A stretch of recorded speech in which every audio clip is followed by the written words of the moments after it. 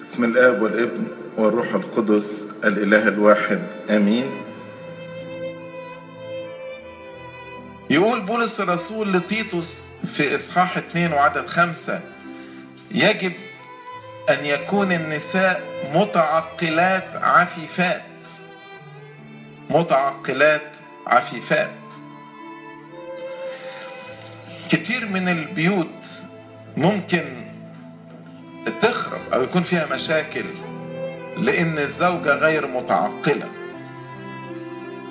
في سفر الأمثال إصحاح 19 وعدد 14 يقول: البيت والثروة ميراث من الآباء.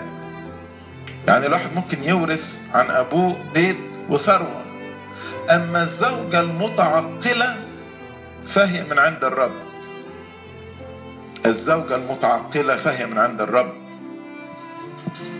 علشان كده مهم جدا لما الإنسان يختار واحدة عاقلة. الزوجة المتعقلة فهي من عند الرب.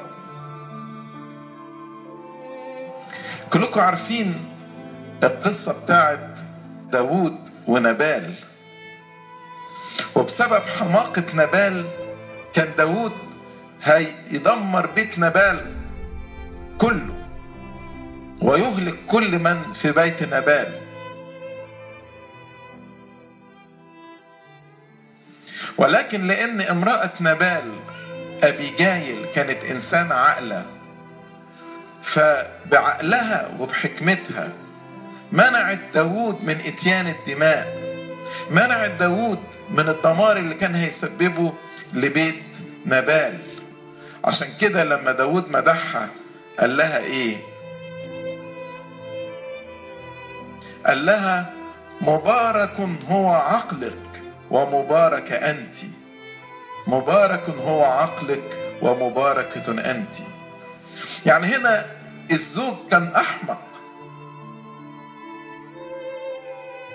نبال اسمه والحماقة طبعه، كان أحمق، ولكن الزوجة هنا بعقلها قدرت توقف الشر والخراب والدمار اللي كان ممكن يحصل في بيت نبال.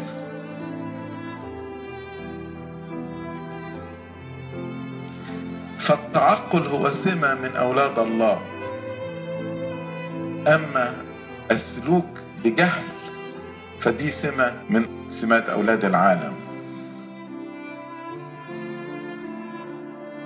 ياريت نراجع حياتنا، نراجع قراراتنا ونشوف هل احنا بنسلك بتعقل ولا لا. وإن ما كناش بنسلك بتعقل نرجع تاني ونراجع أنفسنا ونسلك بتعقل بحسب وصية ربنا، لأن وصية ربنا والصلاة والإيمان هو الذي يعطي الإنسان التعقل. التعلم من آباء الكنيسة والارتباط والامتلاء بالروح ده يعطي الإنسان تعقل. ربنا يعطينا جميعا أن نسلك بتعقل في حياتنا حتى نكون أولاد بالحقيقة له. هو أقنوم الحكمة. لإلهنا المجد الدائم إلى الأبد.